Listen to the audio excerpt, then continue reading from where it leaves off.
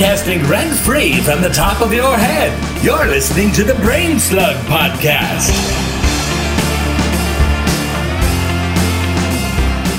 We have a full house tonight for our promised big episode for the Mandalorian Season 2 finale. I think, Kat, correct me if I'm wrong, this is the biggest group we've had on the podcast so far, both Force Fan and Brain Slug.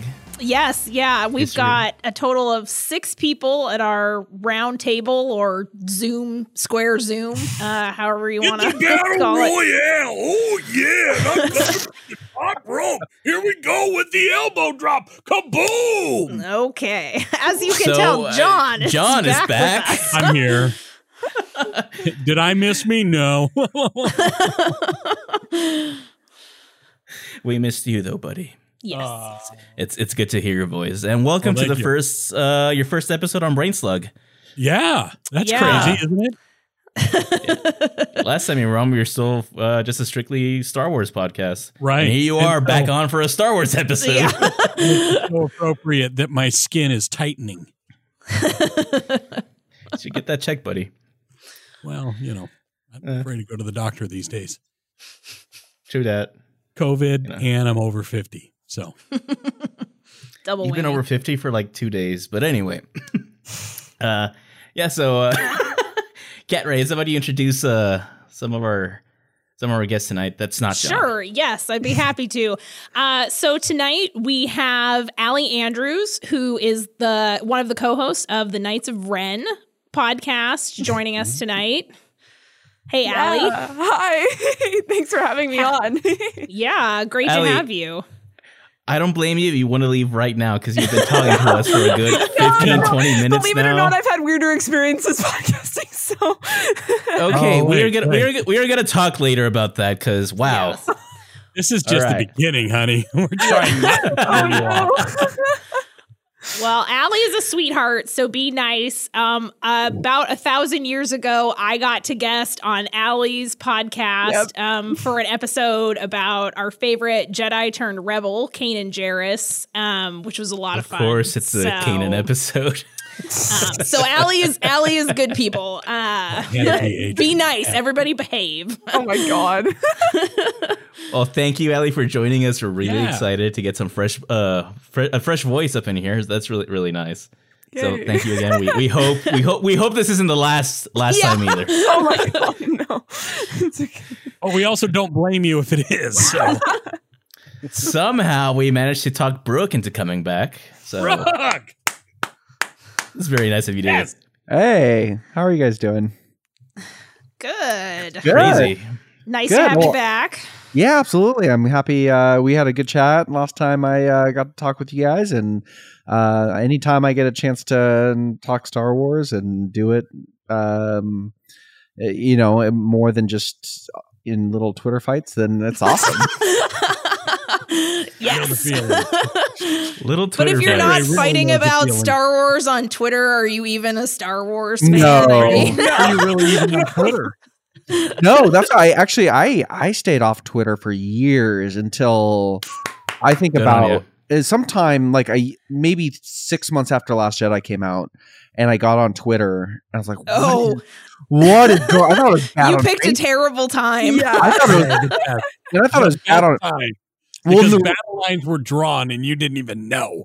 Well, it's crazy. It's like you go on Facebook, and I felt like I was really good at articulating my points on Facebook, but I feel like Facebook's like how you discuss or argue or whatever you're doing on there doesn't translate the same way as it does on Twitter. And there's there's certain rules as to how people it's very methodical and it's very chess-like how people kind of frame arguments in ways that are nonsensical to Facebookers. And so I was totally blindsided.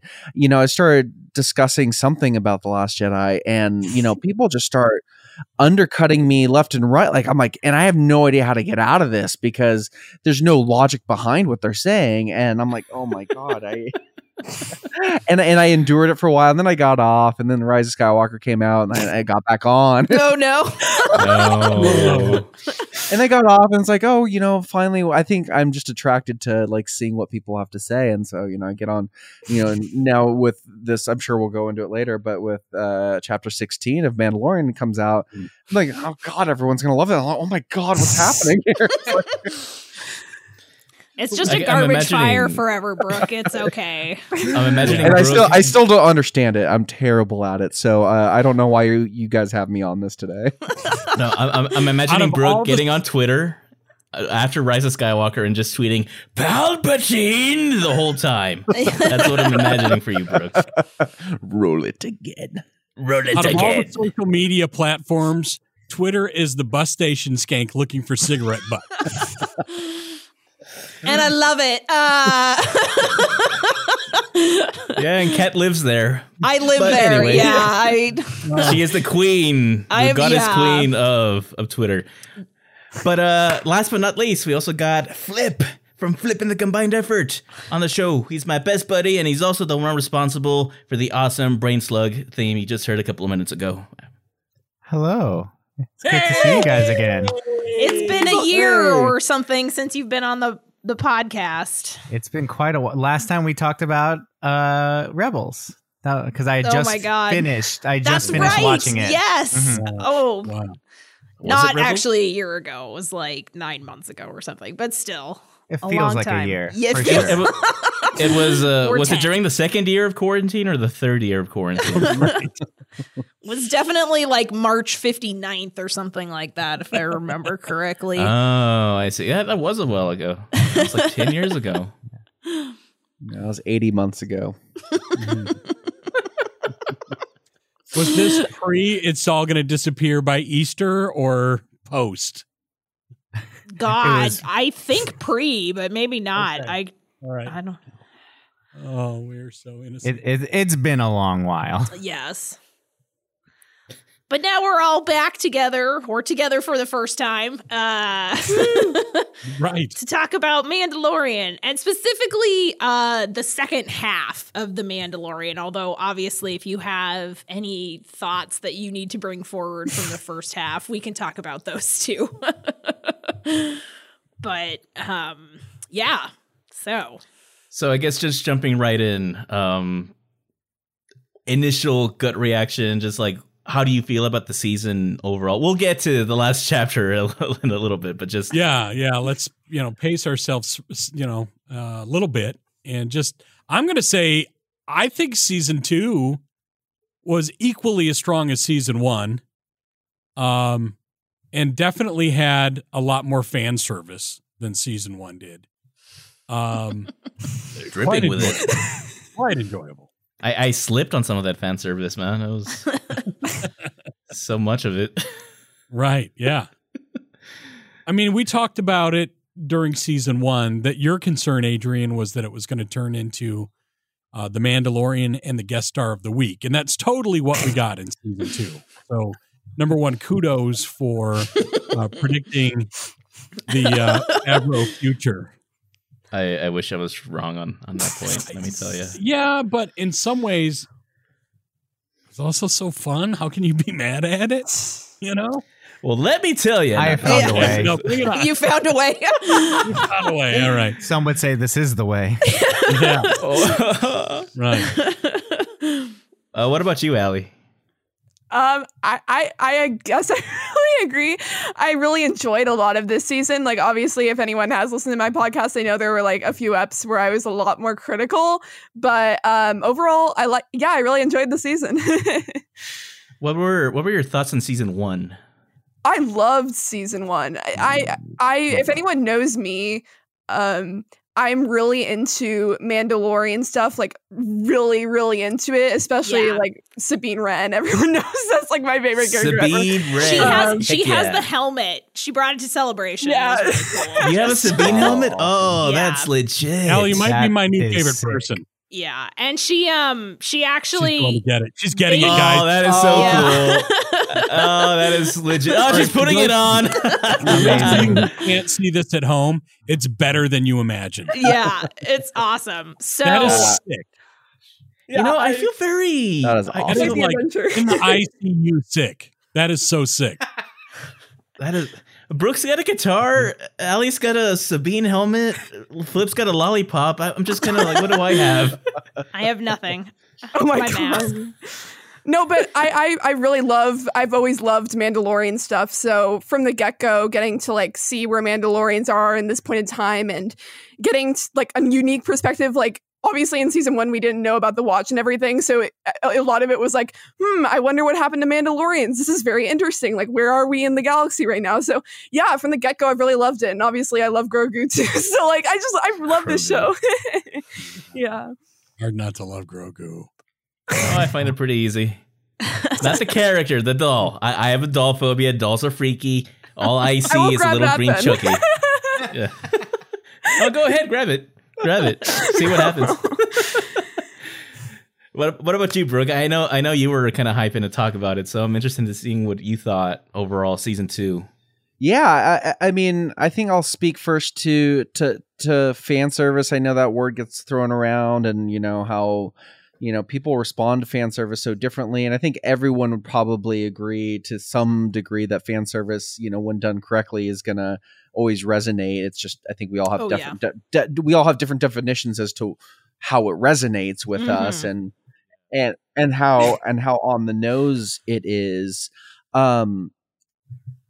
For me, not only do I not mind it, I actually appreciate it. Not because I'm dying to see these people. I'm actually not a big Boba Fett fan. Thank you. That is a character I am now. I really liked as a kid, and and I always had Boba Fett toys, but that was never the character I resonated with. I just never had a great understanding of it. I felt like he was real. I felt like that was fan service in episode 2. Attack of the Clones, and it just felt so out of place and forced. By definition, I think Star Wars is seeped in fan service. It is part of the DNA of what makes Star Wars Star Wars. I don't think there has been anything probably since at least Empire that has not had fan service in it. I mean, look at all the prequels, the sequel trilogy. I mean, not to say it's all throughout, but I think stylistically that's something that the Mandalorian does well, in the sense that they have a clear idea of what this story is and where it's going.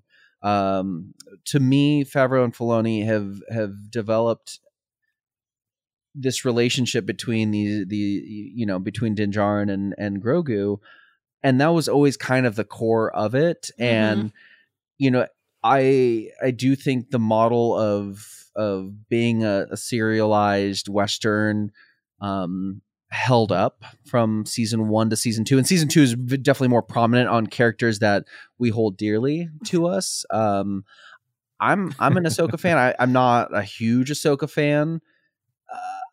And I really liked, her Rosario Dawson's portrayal of her. And I know we'll go into all these things more often, but I guess my point is I really enjoyed this season. In particular, a lot of the episodes that didn't have that, character, when we look at the episode before the season finale, where you don't really have that big fan servicey character that pops up. I mean, it's it's Mayfield, it's Bill Burr, and I didn't mind him in season 1, but I was just, my breath was taken away by his performance in this season. I thought, oh my god, I didn't care for his character in season 1 at all. I'm not a Bill Burr fan until now. Now I'm Bill Burr isn't even a Bill Burr fan. Like, no one likes Bill Burr. Because I saw that episode of The Mandalorian, and I'm like, okay, I like this character now. And then, like a couple days later, I saw the King of Staten Island, and he's in that, and he's phenomenal in that too. Yeah, and so I'm all about Bill Burr now. I think for me, I really enjoyed this season, and a lot of it has to do with the fact that I didn't really know what to expect episode to episode, and that's what the show does for me really well. Is you think you kind of know what the next episode is going to be like, and you really don't until you've experienced it, and then we have a whole nother thing to talk about and think about. And I'm excited to see where season 3 and obviously all these ancillary shows that come out as well. But I was very happy all in all with the season.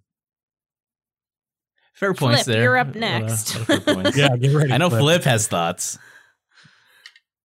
So, dun dun dun. I thought this season was totally fine. It was whelming. Just whelming. Like for those at home who haven't heard me talk before, I tend to have very controversial Star Wars opinions. Adrian knows that all too well. And hey, whoa. We have the same Star Wars opinions, except when it comes to Rogue One. Yes, which is the big one.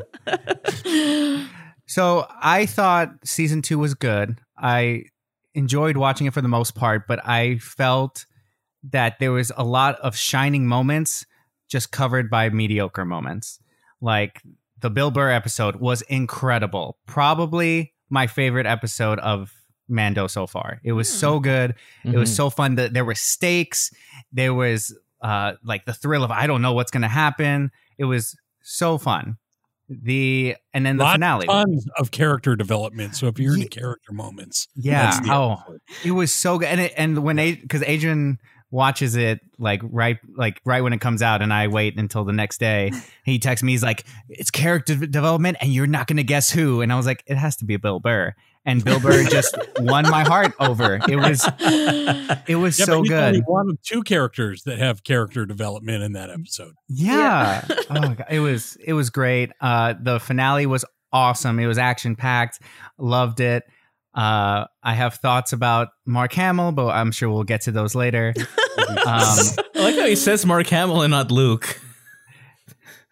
We'll talk about it. We'll get to it. Flex there, buddy. But by and large, I still think season 1 is a stronger season of television. Season 1 was just so different, and it brought a new perspective. And like Adrian said, because he told me the same thing, next season's going to be just character or a monster of the week with different legacy characters. And it turned into that. And I think season 1 stood so much more on its own. And not to say season 2 was bad, but it had some assistance, if that makes sense. Yeah. Some assistance. Some assistance. Some assistance really not required. In the overall arc of things, when you're, branching out with new properties, so to speak, it was pretty necessary to have the in there, and to have the Rangers of the space and the you mean the New Republic cops? The Rangers cop of show, space cops. No, it's more like Lone Ranger. It's less space cops and more Hi-Ho They're Silver. total cops, man. They're total cops. Do you see them pulling Din Space over and badges. they're space badges. cops? Hey, Amando, pull over. Yeah.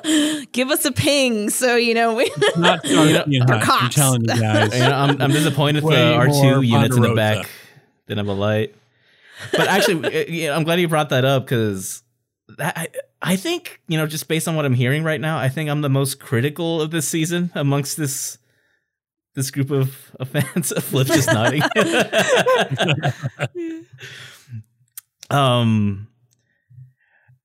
My biggest thing right now is, where was the writing that we saw in the last 2 chapters the rest of the season? Ooh, I can tell you. One of those writers wasn't Jon Favreau. That's why. Oh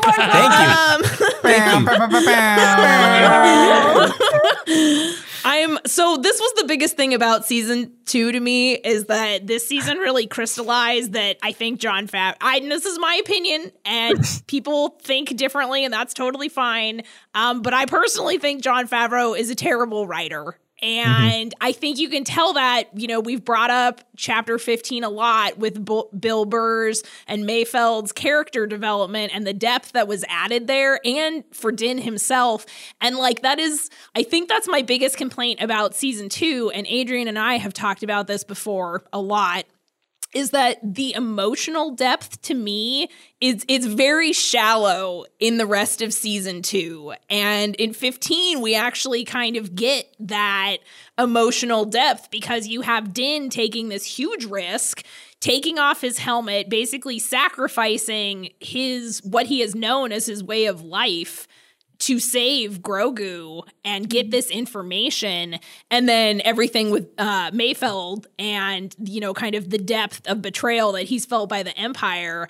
And that was fantastic. And so I think for me, season 2, and I think I said, I can't remember, I think it was maybe our pre-Mando show where I was like, I really want some different writers, and I still stand by that a lot. I would really like some different writers. Too bad, because it looks like they're doubling down. Yeah. They're just going to have all the shows anyway. I could have used a couple Deborah Chow episodes this season too, just saying. Yes. I'm sure she's too busy on Kenobi, though. Yeah. She's in Boston working on Kenobi. Yeah. Kenobi. My second biggest takeaway, other than I really don't like Jon Favreau as a writer, is that they really need to give Bryce Dallas Howard a Star Wars, like her own Star Wars. Yes. A feature. Yes. So those are my two major takeaways from this season, at least in the terms of behind the scenes stuff. I mean, I think overall for me this season, again, I can always find something to like. And so I still overall very much enjoyed it. Including the cameos that were made, even though I had some visceral reactions to a few of them. Visceral reactions. I wish I could publish the stuff that we texted to each other that night. I was frightened. I was like, what is this, Twitter? Where am I? How much of it was about the lack of Jamie Lee Curtis? Oh, that was me. That was all me. That was Adrian. I raged at the end of each episode where we didn't get Jamie Lee Curtis. I raged. JLC from season 3. I just tore apart my apartment. Where's Jamie Lee Curtis? And then I watched Halloween. But the one leak that didn't come true. It'd be so funny if she was a stormtrooper in every episode. I actually read up on it today for this podcast. Apparently, it was a done deal. She had some conversations with one of the writers or directors about her character. She even got into fitting. And again, this is what I read. I don't know how true it is, but she made it up to the fitting level. But then scheduling conflicts with some of her films got in the way. Oh, damn. Maybe season 3. Maybe they'll rewrite her in season 3. Maybe.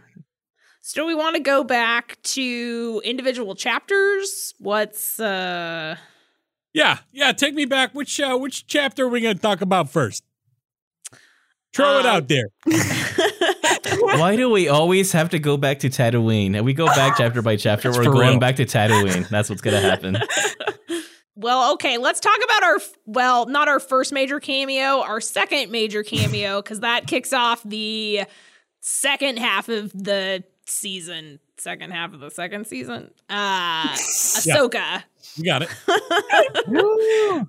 In the Jedi. Yeah. Yeah, Adrian, I've been curious since Rosario Dawson has blessed the screen of The Mandalorian as the character of Ahsoka, what your reaction is. Because I know you were like, from the moment they rumored, you're like, cringy.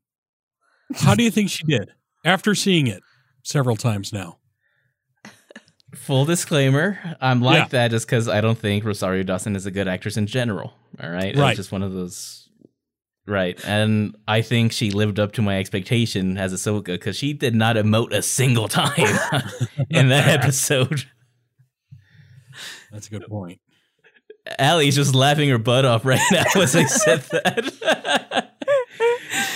Oh yeah, no, I agree. So yeah, that was one of, honestly, I enjoyed when my co-podcaster was way more critical of this episode, but one of the things that I was off the bat critical of was like the acting. I don't know, I didn't feel the lightness that Ahsoka usually has, and I know like Maria and I talked about how like Ahsoka, like I even said this a lot when critiques were brought up about this episode. Like obviously Ahsoka has gone through a lot of change and she just had this big experience in Rebels. So obviously she might be different, but I just felt like some of the characterization was like so strange that I don't know.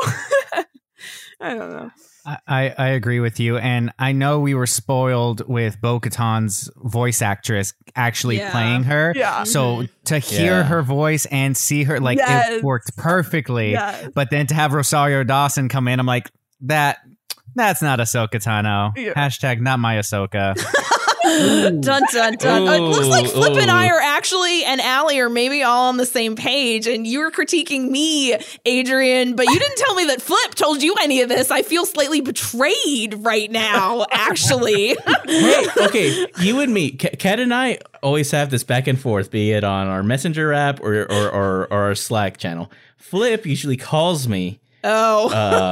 Right after he watches an episode, so there's no record. There's no record of it. It's the smart Flip. Yeah. My FBI agent gets really mad about it. My FBI agent is like, oh my God, she's at it again. It's no, you know what? I just find it funny. We're talking about the Ahsoka episode, the Michael Biehn episode. I'm calling it the Michael Biehn episode. Michael Biehn was also in that episode. All right, let's not leave Michael Biehn out of this.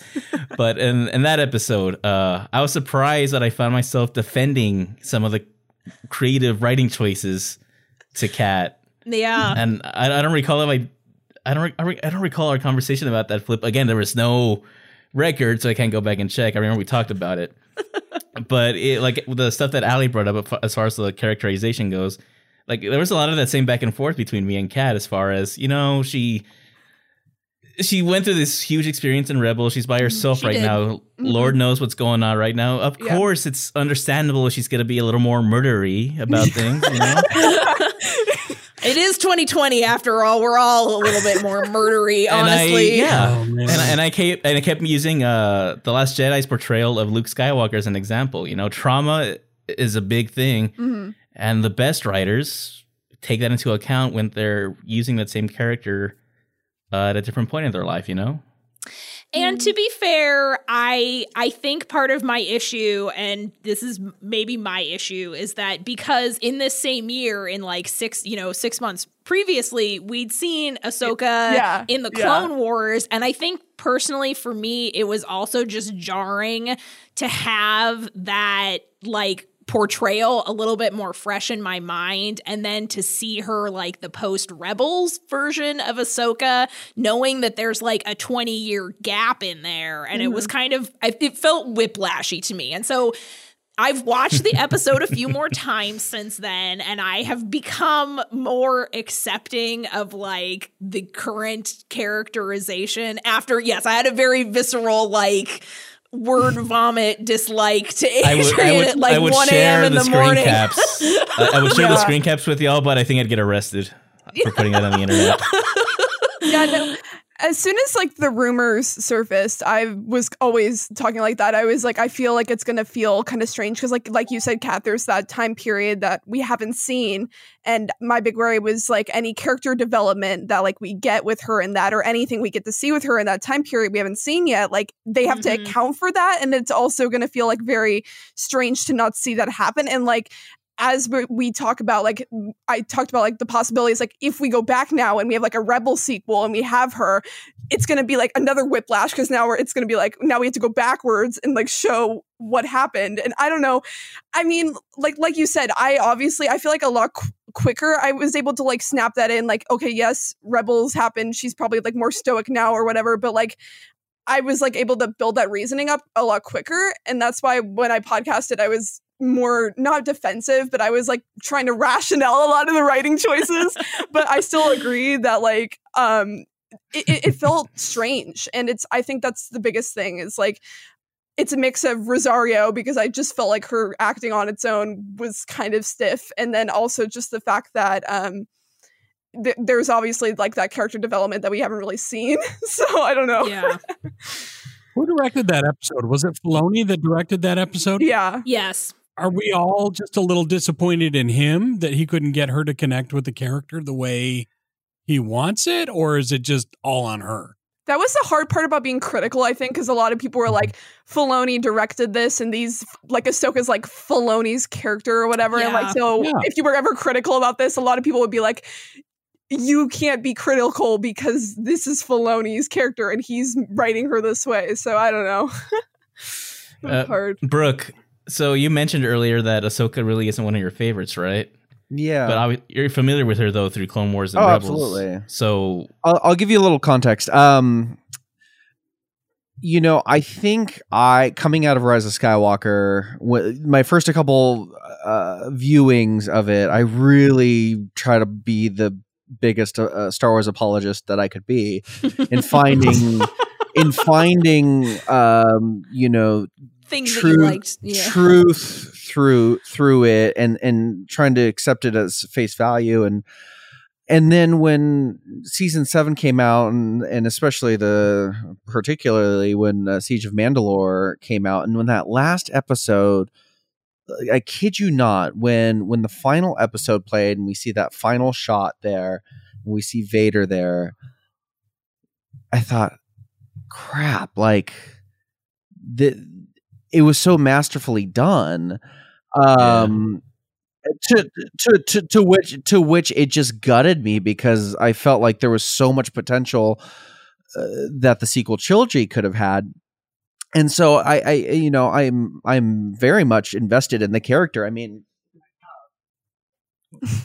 I can't say I'm not this is an Ashley Eckstein, like Nice. nice little I'm not saying there. She's not in my top 5 favorite characters, but I do appreciate her as a character. I'm going to be very unpopular and say I was enchanted by Rosario Dawson's performance of this. Okay. Wow. Largely by the same way I was enchanted by Mark Hamill's performance in The Last Jedi. It was a bit challenging. I did get emotion from her, especially in particular how she connects with Grogu. And that might at the same time be the one episode that I felt you could probably take out and rewrite the season and not need that episode. I didn't feel as if that was a particularly critical episode unless we were to get spin-offs, and which we are, obviously. And it's fine. I don't think there's anything wrong with that. If the story, if the overarching story can be compelling and be sewn together in a way that makes sense, especially down the road. One thing that I've really appreciated about The Mandalorian is there's little things even from season 1 that turned out to be maybe not so little, including like Mayfield, like, Yeah. you know, Did he was such a throwaway character. And he not only was a throwaway character, he stuck out like a thumb of not belonging in the universe. But there was lines that he said that that they kind of come back to in this season. Mm-hmm. And I mean, and that was not one of my favorite episodes of season 1. Mm-hmm. It was probably my least favorite season 1. But you know, it was same director, and you know, it's just the way I think, you know, and going back to Ahsoka, you know, to a lot of your guys' points, this is, you know, a different Ahsoka of a different time. And I do agree that I think for people that, you know, when you do see and you value Ahsoka as one of your favorite characters, it can be incredibly jarring to go back and forth and back and forth. And yeah, I think I totally can see why that people were challenged by it. I can only speak my own truth as to my reaction by it. Yeah. And I just noticed how enthralled I was. Like, I think just being there on that planet, the aesthetics of it, I had my big issue with that episode was there was pacing issues, in terms of the editing. especially towards the end. It felt a little bit rushed. Mhm. I think it could have been flushed out, and maybe they just left some of it on the cutting room floor. I think one thing that the Mandalorian as a whole tries to do is to try to trim as much fat as possible. And sometimes it doesn't work that way. And I do believe that they probably film more stuff than what we actually see. But that comes down to Favreau and Filoni in trying to, and I do, just coming from a storytelling perspective, you typically want to say and do the least amount of work, whether it's music or writing. If you can say it in the fewest amount of words and be the most effective out of it, typically, you're going to get something that's concise and really focused. And while maybe I don't love that episode as much as the other episodes in this season, I think that episode, there was something enchanting about it for me. And it made me excited for the possibility of a live action Ahsoka show, because I don't think I would have been quite as excited if they just dropped one. I don't know how excited I would have been. I understand also a lot of people had a hard time with the fact that just Ashley Eckstein was not cast as her. Yeah. But I think a lot of people forget that she hasn't acted in front of a screen in like 13 years. And obviously if Filoni and Favreau felt like she could pull it off, they probably would have had her do it. I get the sense that there was probably a hard decision making that happen, because they probably felt like it wouldn't translate the way they wanted it to. And I mean, Rosario Dawson, she's a big name, but she doesn't draw crowds. I think obviously there's some fan casting that supported that decision and bringing her on. But Kevin Smith was excited. We all know that. I mean, he's excited by everything, though. Well, that's true. Fair point. That's fair. I mean, he is a sweet guy, but I mean, you could put the Christmas special on, the holiday special on, and he'll, shed a few. Check it out. He'll have a whole 2 hour, recap and be crying through half of it as to how beautiful it was. But yeah, I mean, I totally understand the criticisms of that episode and her portrayal of it. And I just wanted to kind of give my whatever my opinion is worth. I came into it thinking, gosh, this is just there's more intrigue. Like, I was just intrigued by it more than anything, and it kind of led me to having questions and giving me that excitement to, where is this going? Because that was more of what it was about. Maybe it was a little more shoehorned and on the nose than I think it probably should have been. But we'll see. I mean, let's come back in 5 years and see, how relevant that episode, because either one, it's like, hey, you know what, that was really integral, or two, be like, that episode really probably could have been done structured differently, and maybe you could have introduced Ahsoka in a more clever way. I don't think we'll for sure know that until we get more development through the series and the story as a whole. I totally agree. I absolutely think you're right. You nailed it there. I'm sitting over here like the Bendu, the one in the middle, right? Because we've got my position on the whole Rosario Dawson thing was, I was excited when they announced her as Ahsoka. I'm like, yeah, okay. Because I kind of feel like that would have been a challenge to have the original voice actor translate, because just I've seen her cosplay as her character, and okay, maybe it's low budget and they could have done more with it, but it just didn't give off that same vibe as she does in the animated, right? So then we get Rosario Dawson, who is a striking young lady who maybe doesn't have the greatest acting chops, but outside of Harrison Ford and a few select others, how many in Star Wars really start that way, Right? So I was excited to see what she could do. And then the episode comes out and I was like, she did a pretty good job.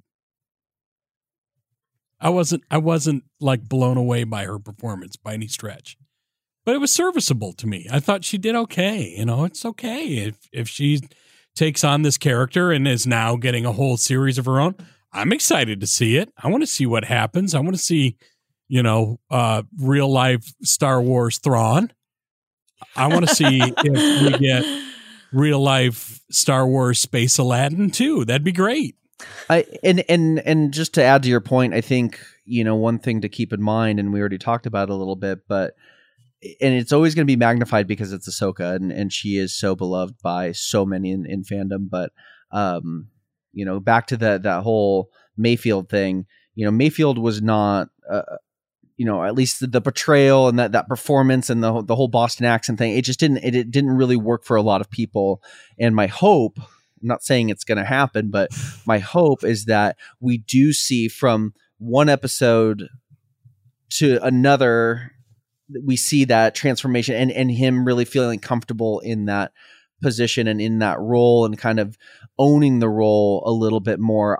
My hope is that whether Ahsoka comes back in another episode of Mandalorian before her own series or just in her own series, that, they find the appropriate adjustments. I think they do seriously look at that. They do look at, there wasn't, I'm sure there was some discussion in production or pre-production saying, in order for us to bring Mayfield back, he really needs to land, and we really need the audience to connect with him in a way.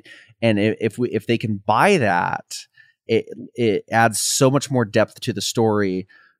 I can't imagine they're not going to have that same conversation about, okay, here's Rosario Dawson's performance. While we were happy with it when we did the production of it, obviously people were critical. Let's look and see why they were critical about it. As much as it's a story that they want to make, at the end of the day, every film and every television show, they have to make sure it lands, especially with these really important characters. And so I would just want to encourage you guys to be, at least maybe not hopeful, but at least, I want to encourage you guys that there is an opportunity at some point that, she may find a way to kind of own the character a little bit more the way that you guys recognize her as. Yeah. I think the words I used with Adrian were, it was a monkey paw situation where like the fandom was like, we want Ahsoka. And then half the fandom was like, whoa, but not like that. But not like that. You Ahsoka'd wrong. The character's a little dry. But giving her the full series is going to give her a lot of opportunities to win us over. And ever since I was halfway through Clone Wars, I was like, oh my gosh, I want to see Ahsoka in person. I want to see her translate to a live action situation. And now we get to, is it going to be awesome? Possibly. Is it going to stink? Possibly. But I'm excited to find out, and I'm excited to see this character grow. I also think that, we're all kind of in the weeds with Star Wars, and it's hard to separate what we've seen before, even if we didn't necessarily love a character or it's in our top 10 or whatever, but part of this is that because there's this push for, Disney Plus and to kind of branch out into the streaming shows, I think that, they needed some kind of introduction to the more casual Star Wars viewer. Obviously that's not us. And so we have much stronger reactions, whether good or bad or indifferent, the Bendu in the middle, to that than necessarily a more casual, oh, hey, I'm watching this cool Star Wars show on Disney Plus, So again, I think like Brooke said, it's going to take, we have to get beyond this season and down the road a little bit to kind of look at it if it worked or not. Overall, as opposed to those of us who have, the kind of visceral reaction, in the moment. Look, I'm speaking for myself. So first off, a Bendu spinoff. Sure, why not? Just pitching that right here, right now. The Bendu gets a spinoff. Second point, I appreciate what Brooke said about, just keeping an open mind about all the spin-offs and, the actresses and actors involved, because it's true. I went in with this with, I was ready for Rosario. I'm like, I'm not going to like Rosario, and I didn't like Rosario, but I am trying to keep an open mind with Star Wars in general, just as I do with everything, right? I'm going to watch every single spin-off this show introduced. I'm probably gonna love some. I'm probably gonna not love some. But just going in with already some sort of bias in mind is not the. This is not the way. Not the way. Not the way. But what you were kind of talking about there, Kat, a little bit ago was, if I had to pick one thing to complain about this season, it would be that Mandalorian season 2. Flip called it a Trojan horse. I called it a sacrificial lamb. Or a Trojan horse in the sense that, here's a show about Mandalorian, single space dad. Here you go. They push it in through the gate. And then the horse busts open. And he got Bo-Katan and he got Ahsoka. And he got, he just, all these characters from books and cartoons that the casual Star Wars fan, like you were saying, would not be aware of. And it's working. It is working because my sister messaged me this. Hey, if I want to watch the Ahsoka show, I should probably watch Clone Wars, huh? Yeah. And I was like, damn it. We all called it. Flip called it. Kat called it. I don't like that because I feel that as a result of that, yes, it was an investment they put in to introduce these characters and these other sub properties of Star Wars to the general audience. But Mandalorian himself just kind of fell through the wayside as far as the writing goes. I totally disagree because so much character development and so much more love for Din Djarin that was put aside until the last 2 episodes, man. I disagree with that. Yeah, I think we see a lot. I think we see a lot of. I mean, I legitimately thought for a minute there that I was getting emotional, and I didn't cry like I did in the last episode, but in the Ahsoka episode at the end, I was very conflicted. I thought, God, maybe he's going to send her off, before she says, "Oh, please don't." I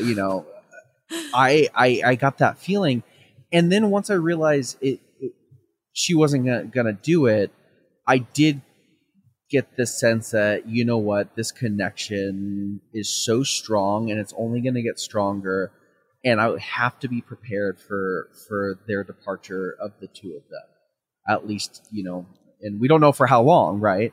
But at that moment, it was kind of that moment of realization is I am so invested. I was invested. I mean, I knew by the time we got to the mid-season, I was so much more invested in their relationship than I was at the end of season 1. They took his helmet off for him, man.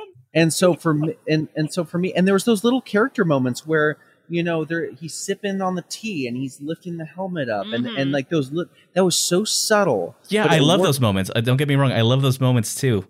But when you have full episodes where it's literally here's a 19-page script of Boba Fett being a badass, fill it out with what you want. We'll get to that next, Adrian. That is just not the way you approach these things. Let's get to that. Let's get to the all those character moments that were just. I agree with Brooke. There were a lot of little tiny character moments spread throughout the season. Those are the moments I love the most. More of those. Yes, exactly. Yes. Yeah. We need a lot more. It's like you got an ice cream sundae. And give me extra sprinkles. And they give you 2 sprinkles. 3. And you're like, well, no, I want extra sprinkles. And then when you're finishing up the sundae, the guy comes in with a bucket of sprinkles and just tosses it on. It's kind of, that's how I felt anyway. Well, you're wrong.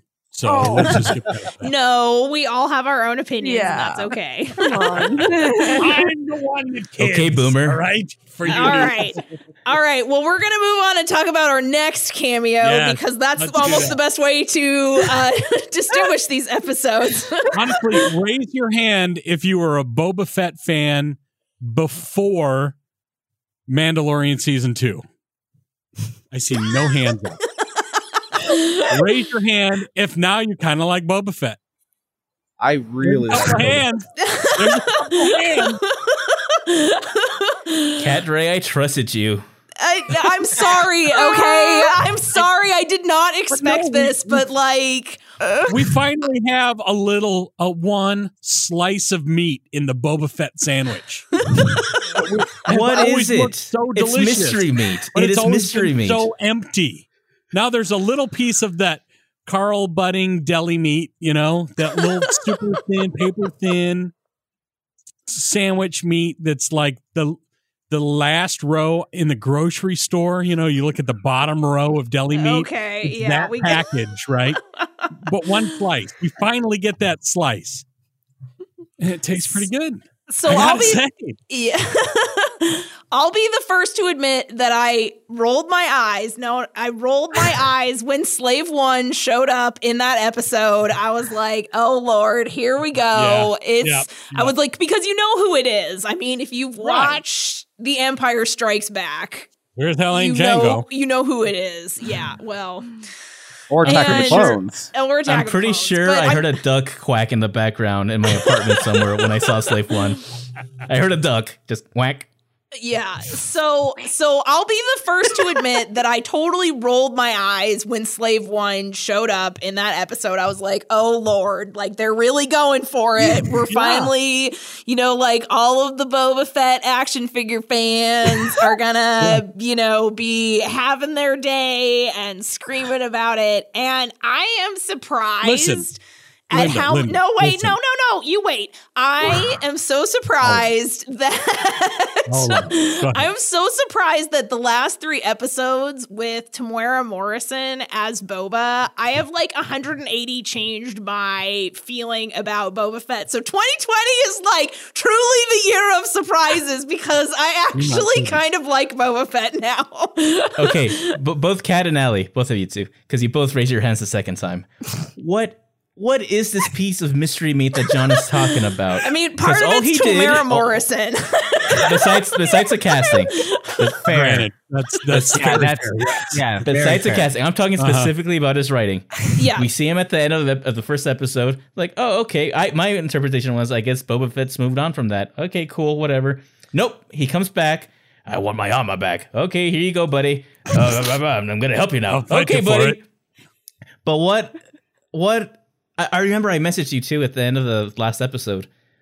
I wish we had gotten some sort of indication as to what his motivation is right now, especially with this setup. What both of you guys, what in this season Bib Fortuna, dude, come on. do you bite into as far as like liking him more now that's not related to the casting?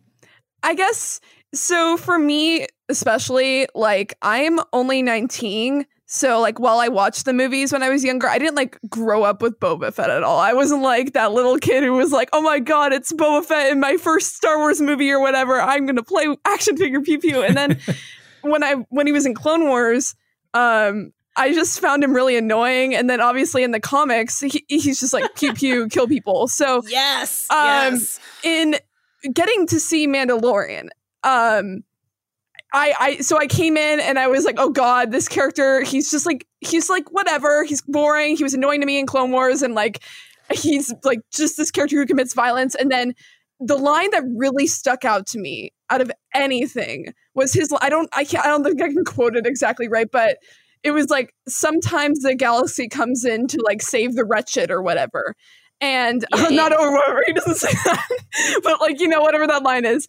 And getting to like really see that he gone through that like growth, that step, that change. Like I think alone seeing that sign, because obviously he lost his father, and like I even said this, like in Clone Wars he's annoying, but like his intentions, he just wants revenge because like his mace killed his father, but like he always like acted on what his needs in such an unhealthy way.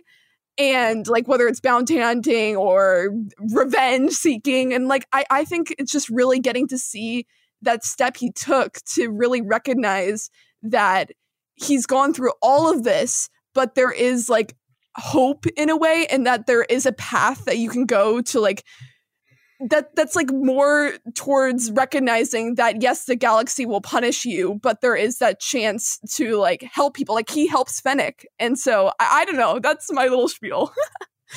I don't know, Kat, you go. I'm here for the Boba and Fennec Shan power hour. Yeah, there we go.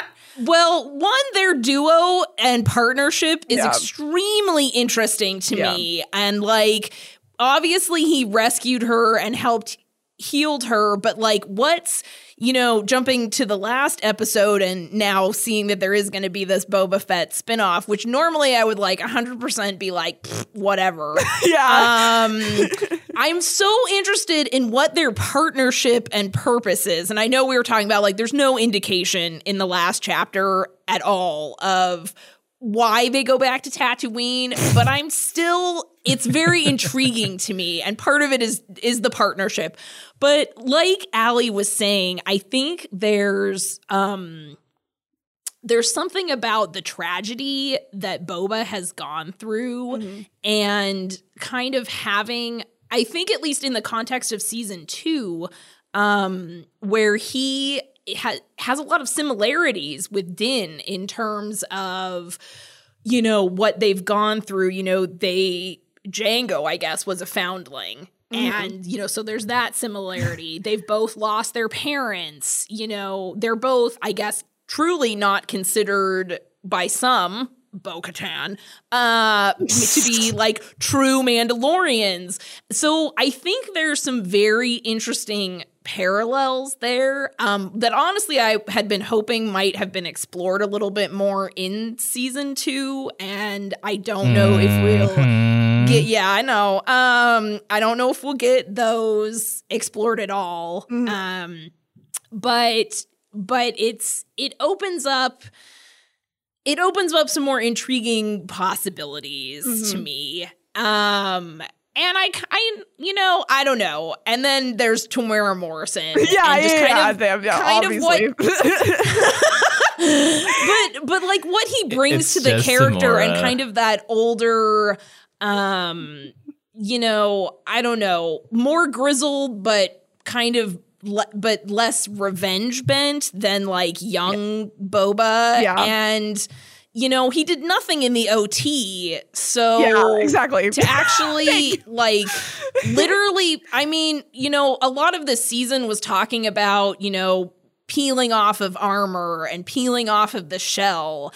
And we actually see that with Boba, he gets his armor, but he's taking off the helmet, and we're seeing the man underneath, and it's kind of less of that like stoic, silent bounty hunter from the OT. So I just I would not have expected this. I don't know, literally like weeks prior. Not even weeks prior, but like I feel like I was just on my podcast prior to the season coming out, saying something bad about Boba Fett, and here we are. And yet here we are. Who knew? Here we are. I think the best moment in Star Wars Boba Fett history was in when he fell into the Sarlacc pit. I agree. Yes, when the Sarlacc ate him. Well, I agree, John. There's that, but I was going to say in Mandalorian season 2, when Bo-Katan's sidekick calls out Boba Fett as the sidekick, that was cool. That got me.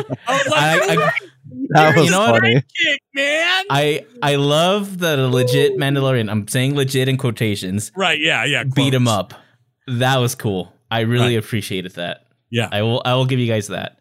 So it sounds like you guys are just not just, you guys are more optimistic about what's coming from Boba Fett. I'm curious. You guys are optimistic.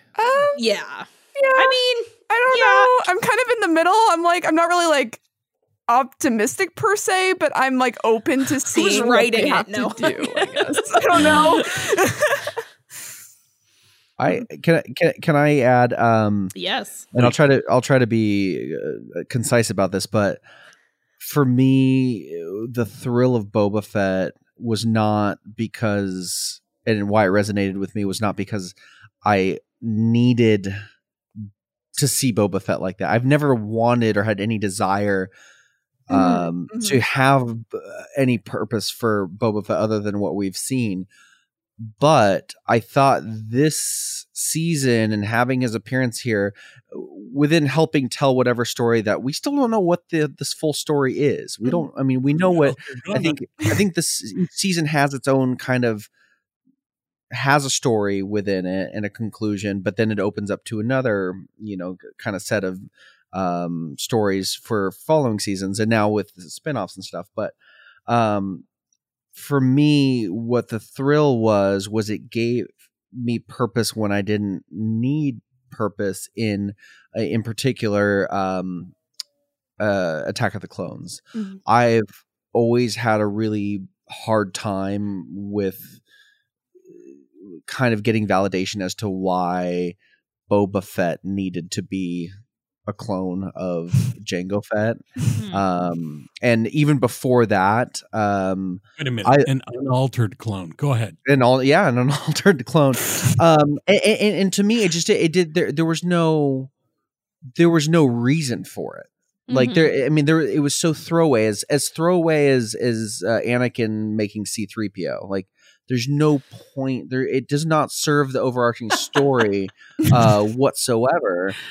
And it really triggered me when they changed Boba Fett's voice to Tamara Morrison after Attack of the Clones came out. So then the original trilogy, you now have this Maui accent when you didn't have that before. You had this like Tom Waits smoker guy going, put him in the cargo hold. Yeah, exactly. And that's how I grew up. And so it was really jarring. And so why does Boba Fett need this in his character? There's no point. So I feel like this, for me, it gives it was your Ahsoka moment. Sorry.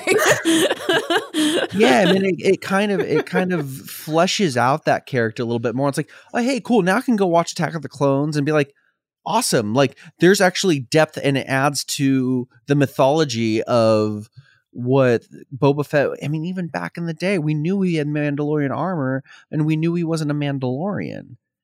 And that really hasn't changed, except for the fact that now we get this sense that like Jango actually was a foundling. Well, I think we're going to find out a lot about the foundlings and what they are, what they look like, what that all means in season 3. I mean, that's really where this is all going towards is the sense of Mandalorian identity. And what is the identity of Mandalorians and how does it all kind of play out? So, and is Din Djarin really going to be the ruler of all the Mandalorians because he's got the dark saber? Yeah, and so I think Boba Fett,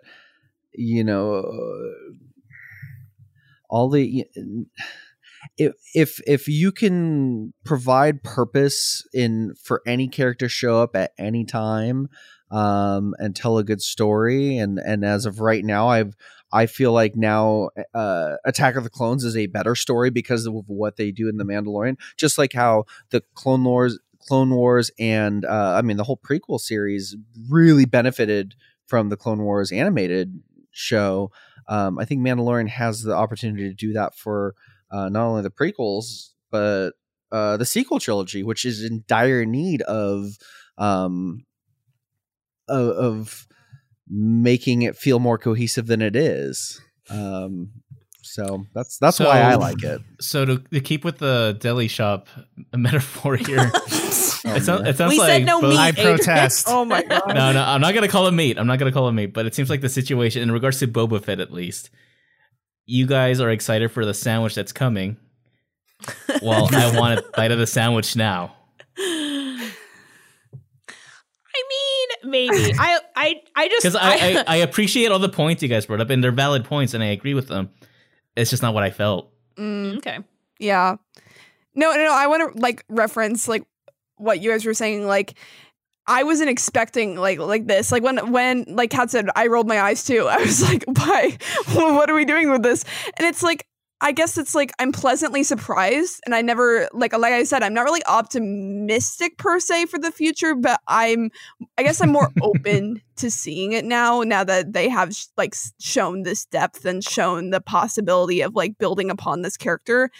And like you were saying, like there's foils with Din, and like there was clearly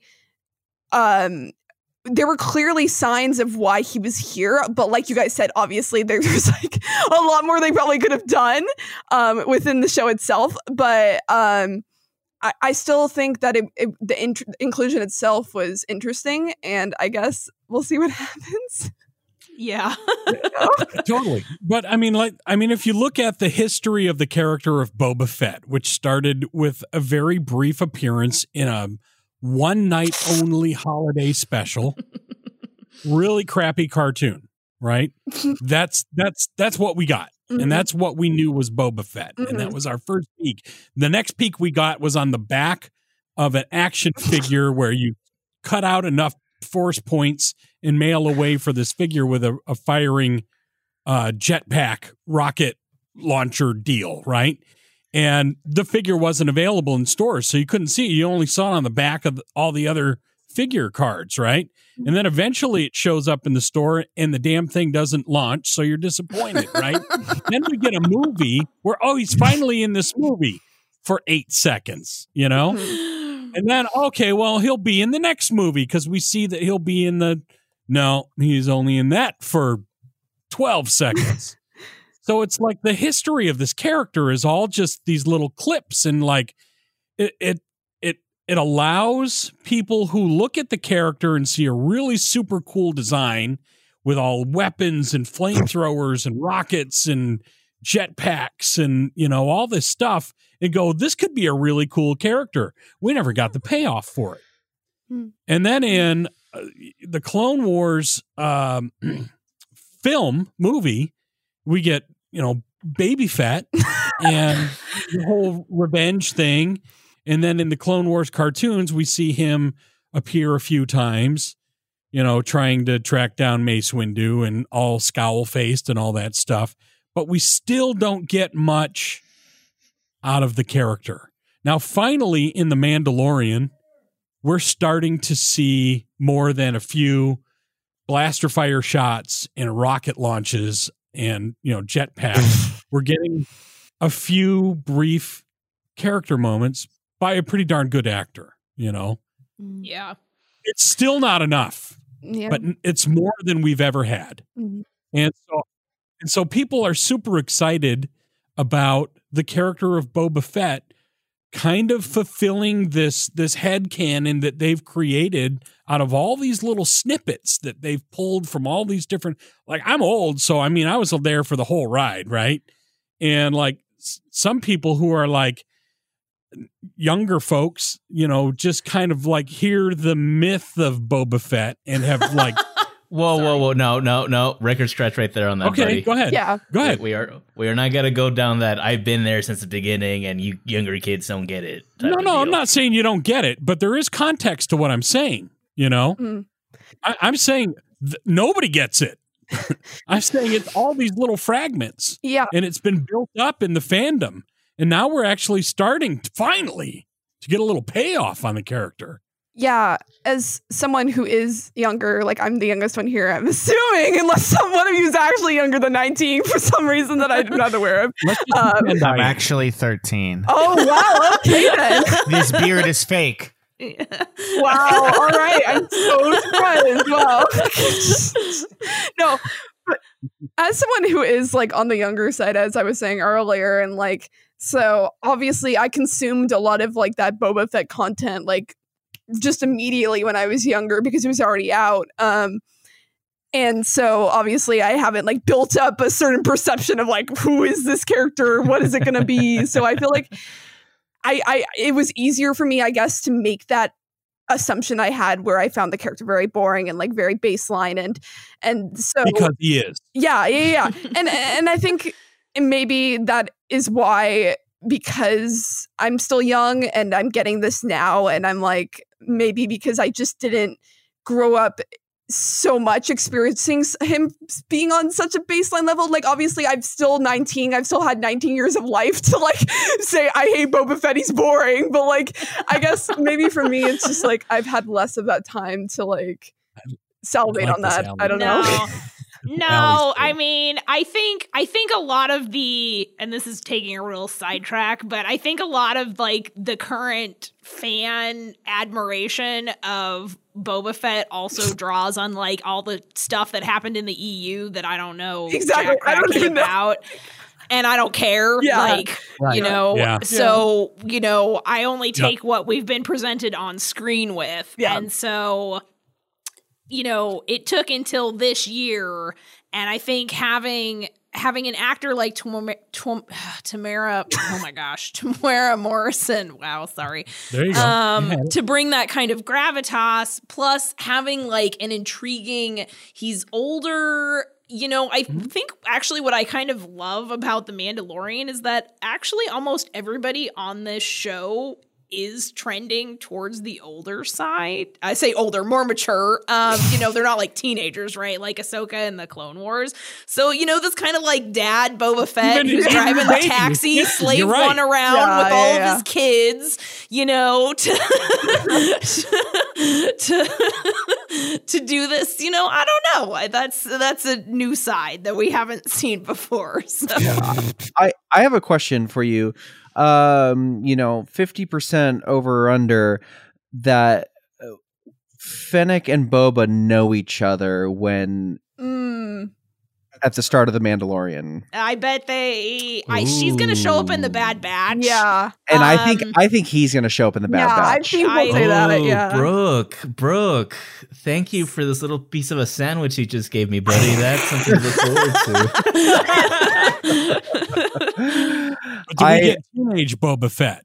I think, you know, and I don't know anything because I don't know anything, but I do get the sense that would be a pretty good opportunity to strengthen whatever their character relationships are going into a new show next year is by indicating, because we still don't know why did he pick up Fennec and you know, get her all fixed up and whatnot and rescue her.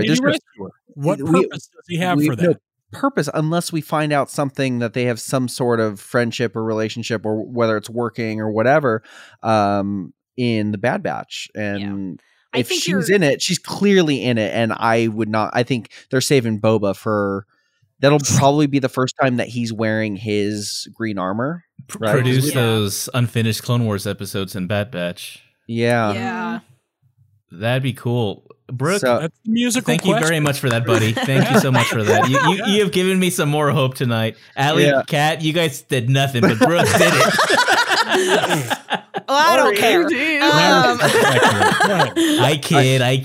I think it's you know, it's certainly all connected. You know, You make a really good point, Brooke, and I think you totally hit the nail on the head. If I'm wrong, I'm so sorry. No, you're not wrong. Well, you're not wrong about Fennec being in the Bad Batch, and I would be willing to put money on the fact that Boba will probably show up in the Bad Batch. But I think you kind of touched on this earlier, and we kind of talked about it a little. You know, they've already said that there's going to be an interconnectedness with the Rangers of, at least with the Rangers of the New Republic, the Ahsoka show, the Mandalorian, and presumably with the book of Boba Fett. And I'm assuming that will somehow be tied in. And so I think it makes sense that given that the Bad Batch is probably coming early, you know, mid next year, that we'll get a little bit more of that groundwork as well to maybe lay some seeds for why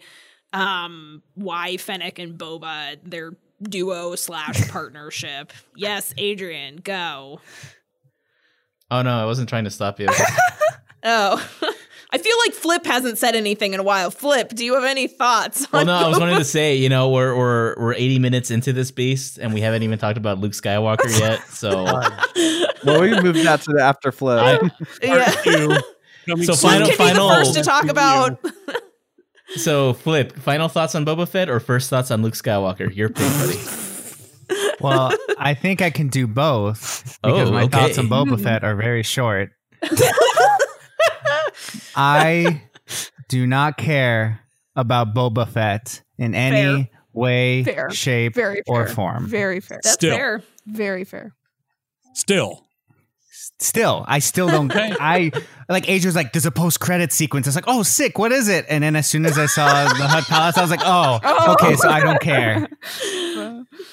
By the way, I didn't message you all excited about that. Oh, there's a post-credit scene, man. I was like, it was more of a, hey, there's a credit scene at the end, just so you know, because I knew how you'd react. But anyway, past Boba Fett, we could talk about Boba Fett for hours. I really do believe that. I really can't, though. But anyway, Luke Skywalker showing up, Mark Hamill showing up. Yeah. That, whether you expected it to happen or not, that just slaps you in the face. That could be a good slap or a bad slap. Flip, go. What are your thoughts? Okay, I just want to make sure that Kathleen Kennedy is listening. Kathleen, are you here? Okay, cool. She's here. She's always sit down, Kathleen. You need to sit down for this. Oh man! Recast Luke Skywalker. That's not where I expected. We do not need another CGI deep faked actor in Star Wars canon. At first I was like, oh, that's so cool. He looks so good. And then like it cuts back to him. I was like, his hair looks funky. Oh, his face is not moving the way a human face moves. This is not okay with me. I was not happy with that. And in my head, I'm like, how cool would it have been if they had recasted Luke Skywalker, someone that looked like Mark Hamill at that age. And then instead of a Boba Fett show, we get a Jedi Academy show showing the start of Luke Skywalker starting. I would watch that show so hard. How much would be money? So cool. How much money did Adrian pay you to say that? No. I would love that. I would fly to your house from Oregon every single week to watch that with you. It'd be so good. It'd be like those episodes of Clone Wars where with David Tennant, and they're like showing the younglings how to get their lightsaber and build their lightsaber. It would have been that, but post Return of the Jedi, and that is just begging. That would be so stinking cool. But now if they want to do that, it's going to be really weird to have a deep faked Luke Skywalker for 12 of 13 episodes. I don't think they'll do that. Well, Kat, since you were calling me out just now, my dream would be a Clone Wars style animated show. Yes, with Luke Skywalker. I know. I'm teasing, really. Yep, totally. Yes. And I'd still be down with that. Yes. With Mark Hamill voicing Luke, obviously. Yes, yeah. Which would probably work a little bit better than a whole show of deep fake Mark Hamill. I don't know. I guess. So, we had Rosario Dawson as Ahsoka, and there was a fan cast of her as Ahsoka from like years ago, and then it ended up happening. And so my biggest fear when the X-Wing flew in, and you knew like who is the lone X-Wing, like you knew it was I Luke. didn't know. Okay, for real, legit. I totally. The X-Wing. I thought it was the dude from Kim's Convenience. No. It's like, who would show up solo X-Wing? Kim's Convenience guy. No. You knew it was Luke. Oh, great, we're saved. And now I don't. Oh, and my biggest fear was that he was going to take off the hood of his cloak and it was going to be Sebastian Stan because that was like the fan cast that everybody has been like, oh, Sebastian Stan looks like a young Mark Hamill, cast him as a young. And I was so afraid, not that I don't like Sebastian Stan. That's not the case. I was we just saw him in the trailer for Falcon and the Winter Soldier. Yeah, and I was like speaking of Whiplash,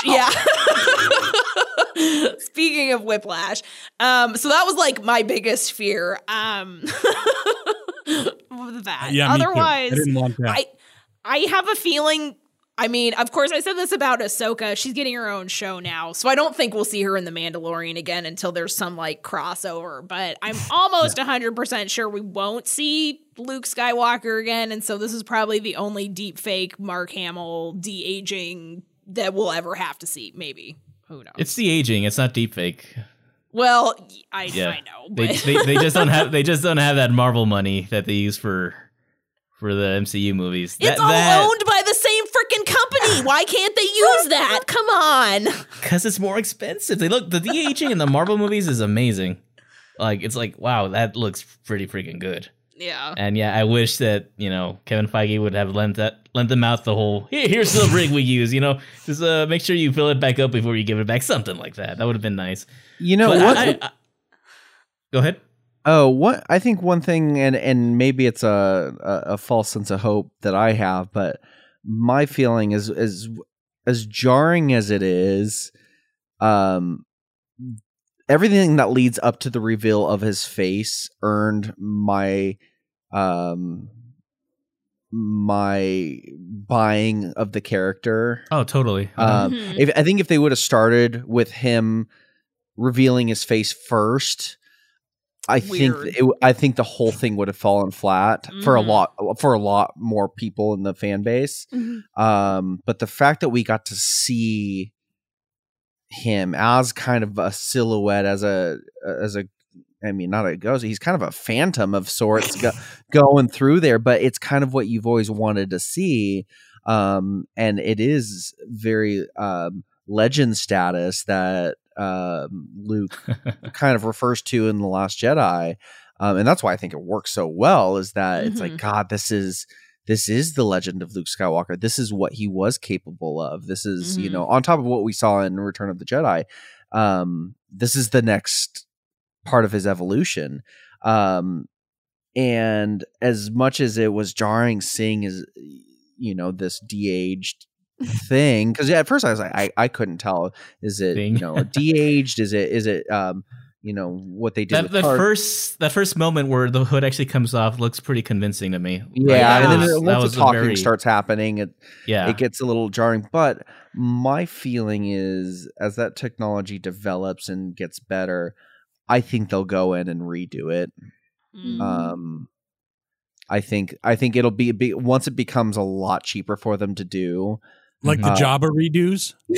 I mean, like any redo that they've ever done, I think they I think they can just go in one night and just, not one night, but I'm saying once they've done it, they can. Let's make Yoda look like Yoda again. Scrub out jeans and t-shirt guy. Yeah, just say they got rid of him overnight, basically. And I mean that's easy because they still have to digitally get rid of erase him. But I think they could work on it, and certainly they probably aren't getting quite the reception that they would have liked, and maybe they knew going into it. It's like, this is the best that we could do with the budget that we have up to this point. And we have to just hope that it lands. Maybe they knew that it wasn't quite where they wanted it, and that's just And that's the whole problem I have with them even using Luke. Give us a new Jedi. Oh no. No more new surviving Jedi, please. I am so off the bandwagon of bringing back all the other pieces that they do so well with the Mandalorian when they're giving us a new character. That's a weird line to draw. It is. Well, it is. You're right. But I mean, we've had so much of it. We've had Ahsoka. Yes, we've had the Trojan horse commercial. But John, I would say that now the difference. Luke, and they're giving us a subpar Luke. Hold on. Cool when you he doesn't have speaking lines. Give us a new Jedi that we can, like a new one that escaped Order, and another one. No, there's so many of those. More Jedi survived Order 66 than there were Jedi before Order 66. No, but there were so damn many Jedi. But here's the thing. First off, I want to point out that the technology, the DH Luke, I did not find it jarring. It didn't take me out of the moment. I think that might have to do with my video editing background, because of that technical know-how. Not that I can do that, but I know the theoretical process behind it. I've read a lot about that kind of stuff because it fascinates me. I think that's part of the reason I am not taken out of the moment so much, like the Twitter sphere makes it seem, right? Second off, one of the very few things I will say is a benefit of being visually impaired. That's really weird to say, but like, I can't even see it that well, so I'm like, oh my god, wow. I'm okay with it because I can't see it well. Oh my god, I like the Valley guy. That was fantastic. That is a glass half full kind of attitude. We need more of that in the world. But to John, to your other point, when we first got introduced to Baby Yoda, Grogu, and we saw that he had Force abilities and whatnot, I initially became excited because I thought we were going to explore a new venue of Force sensitivity that wasn't connected to Jedi. Like, we got this little lone wolf and cub. You got the cub and the lone wolf, cool. And, we're going to see this character develop, with his Force powers just out in the wild. And that's going to be freaking cool to see. But the show obviously took it a different route, right back to the Jedi and right back to tying it to the main storyline. I think there's no other way to close that storyline out without introducing Luke. Because it is either another Jedi, which is, I'm sorry, you got to vote it here, boo, or it's Luke. I totally will stand alone on that, but I'm very emphatically positive that that's the way I would have preferred. Now, John, I have a question. Would you feel differently if we had not seen Bo-Katan, Ahsoka, Boba Fett? Would you feel differently if we hadn't seen any of those characters and we did have Luke? You would feel the same way. I don't know. I feel like I would feel the same way, but maybe not as extreme, because if you look at the characters that they gave us in The Mandalorian that were fresh, new characters, we've had a couple of really cool bad guy characters. In Werner Herzog's character was really cool. And then we got Giancarlo's awesome. It's like he's the next Thrawn. He's so brilliant, More of him, please. It's like they gave us those characters. Obviously, Din Djarin's a great character. The Armorer was a cool character. IG-11 was cool. IG-88 made him cool, with his own personality and stuff. Kuig was cool, or whatever his name was. Queel. The Ugnaught. Queel, thank you. And like they gave us stuff that was new characters, And I mean, we've seen the other characters. We've seen Luke. I mean, Luke's been everywhere, everywhere. Allie, I think there was something that you wanted to add. Yeah, I was going to say, for a lot of this season, I was very much in that headspace. My co-host was very much like, we need to see Luke. Luke needs to be here. It makes sense timeline-wise. Like, it would make sense where we are.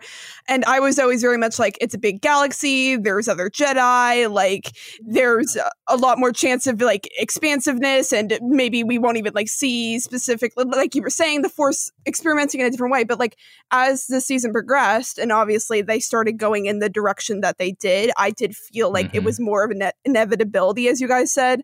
Like, I feel like as soon as I heard Grogu's backstory, like, that kind of snapped my whole argument out of existence, because I just felt like obviously that fits better where they took the story direction wise. And like, I totally understand the whole argument of like obviously, yes, the show has done like a fantastic job with new characters. I love so many of the characters the show has introduced, and I would have loved that. And I feel like, but I'm in the space where I loved the inclusion of Luke. I agree. Like I've been kind of in this middle place a lot of the time with this season, where I'm like, I understand criticisms and different perspectives, but I also feel like this worked. And like, I think the biggest thing too is like there was a thread going around tonight too that was like, this is really cool, showing Luke at his like height of Jedi power is cool, especially now when you watch movies like The Last Jedi and he talks all about how he has like this, like everyone sees him as like a god, and he has like this need to perfection, and like I think there's so much there that I just love the inclusion of Luke in this. But I definitely still understand like some people's worries about like the fan servicey stuff or just wanting to see new characters. I still understand that. Big spiel. I agree with that, and I think it's critical for Luke Skywalker's arc to see things like this. You know, while there is a lot of polarizing takes on The Last Jedi's version of Luke, I, for one, really liking his arc there and what we see and what he goes through there. I always felt like we need more context leading up to it, because all we're only told, we're not really shown why he's there. And even showing him at his greatness is a part of, I think, what's going to strengthen The Last Jedi's characterization of Luke. Yeah. I do think we're gonna see more of Luke. Maybe not in The Mandalorian. Maybe it's in the Ahsoka show, and I don't know how they do it, but I think it would be worthwhile to, at some point, show Luke starting, like Flip said, getting that Jedi Order going, and showing how. I think we need to understand how critical it was for Luke and his motivation to get that Jedi Academy going again, and also seeing that relationship with young Ben Solo, because I think those things are going to really tie all of this together. And I think for people that some people that don't like The Last Jedi are just never gonna, they've just told themselves they're just never gonna like it. You're totally right. And it doesn't matter. But I love it. They never will. I do think there's gonna be folks that didn't like it and they'll be like, hey, you know what? I didn't like the prequels, and then Clone Wars came out. And I'm speaking for me. Like I was watching those Red Letter Media videos all day long, and Brooke. And I was in the 2010, 2011, 2012. Oh man, I was amongst the biggest prequel haters, and because I was only kind of intermittently watching the Clone Wars show. But once I actually got invested in it and started listening to more Star Wars podcasts, and having discussions with people that enjoy the prequels, I started understanding what the vision of George Lucas was for those films. And that's going to be a big difference between trying to tie in ancillary materials with the prequels versus ancillary materials with the sequels, because the sequels did not have a unifying vision of what the story was, where the prequels were. I mean, for more or less, like, George knew where he wanted to go with those stories, regardless of the quality of the execution of the films. He knew of the story and the world that he was building. In the sequels, we don't have that. All we had was the direction of, we're handing down Excalibur to the next generation. And that was pretty much it. And then, so go have fun with it. Yeah. And I think there is the opportunity, though, that if we can strengthen Luke's arc even more, because there's room to do it. I do think that, and they have to get clever with it. I don't think the deep fake thing, I do agree, it probably would have been best to recast. Obviously Sebastian Stan is that, number one, but I think I really don't care. It just has to be believable, and we have to buy into it. And the fact that they didn't do that makes me believe that we're not going to see as much Luke, at least at this, in the next 5 years. I don't think we're going to see a whole lot of them, but I do think that, Star Wars for the foreseeable future is always going to be connected. I know a lot of people want to get away from, hey, we need to see new characters and do this and do that. And we are, but it's all going to be connected. Yeah. Star Wars has always been connected. You're right. You're right. But to really kind of like, to utilize Luke in that moment, I see the pros and cons to it, but I don't feel strongly that it was that necessary. And I do agree that I'd love to see the adventures of Luke Skywalker post the Return of the Jedi and pre The Force Awakens, and want and love. And there was a little bit of me when I saw that green lightsaber go on, going, "Oh, that's my boy." You know what I mean? Mm-hmm. But I also, from day one, when they said maybe a Jedi will come, I'm like, don't let it be Luke. Mm-hmm. I don't want Luke in that role. I want something else. And I don't want, who was the other Jedi they were saying is still alive? Ezra. Well, Ezra, Cal yeah. Kestis. Cal What's that? Kestis. Cal Kestis Yeah, from Cal Kestis. Jedi Fallen Order. Then I'm fine with him not being the guy. And then the one that was modeled after a Native American in the Clone Wars. It was Quinlan really Voss? cool. What's that? Was it Voss? Quinlan Voss? Quinlan Voss. Yeah. Oh, I'm that like, would have been if so anyone, cool. just do that. Oh one. my God, no. Give us one. Give us one that we don't know everything about, but we know everything about Luke, and we know where his character's going, and we know that. Well, we think we know that Grogu wasn't there when everything burned down. So No, I've been telling Kat that Luke lost them at a space Costco that same weekend. right. So Left in the car. Grogu was not at the temple when Kylo Ren destroyed it. He was long gone. He was That's in the like- aisle where that's they like keep 50 the knobs to the. Yeah, that's like 25 years down the road. That's a good. That's Yeah, a good. so he would have been 3 instead of 1. That's a good question, though. That's a good question. You know, I would like to know from you guys, what do you think, you know, just off of your feelings, what do you think it's going to take for Grogu and Luke to be separated?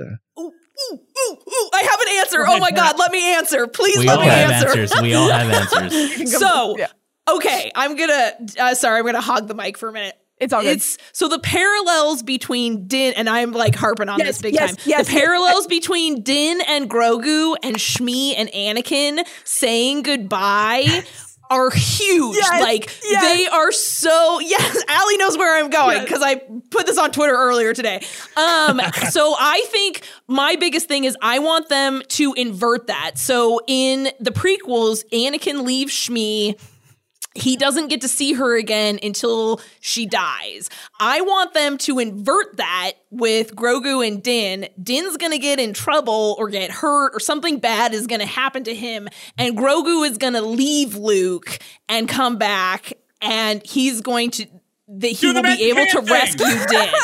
Yeah, do the magic hand thing, baby.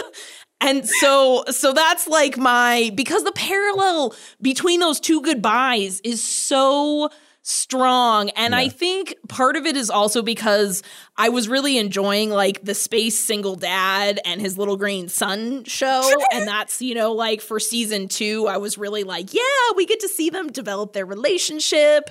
And I would like to see them reunited at some point. So I'm kind of hoping we get an inversion of what happened in the prequels with Shmi and Anakin. I totally see that. Adrian, what you kind of had an idea. Adrian's like, no. Well, I'm not saying no, but I just think it's kind of dangerous to be so set on an idea that when it doesn't pan out that way. I'm just that's what I hope. Uh-huh. Well, to have Adrian, just ideas, play with us in the space, Adrian. Just play in the space. Yeah. you can think of an idea and not hope for it, or put much stock in it. I know. I'm just saying. Throw something to the wall, Adrian.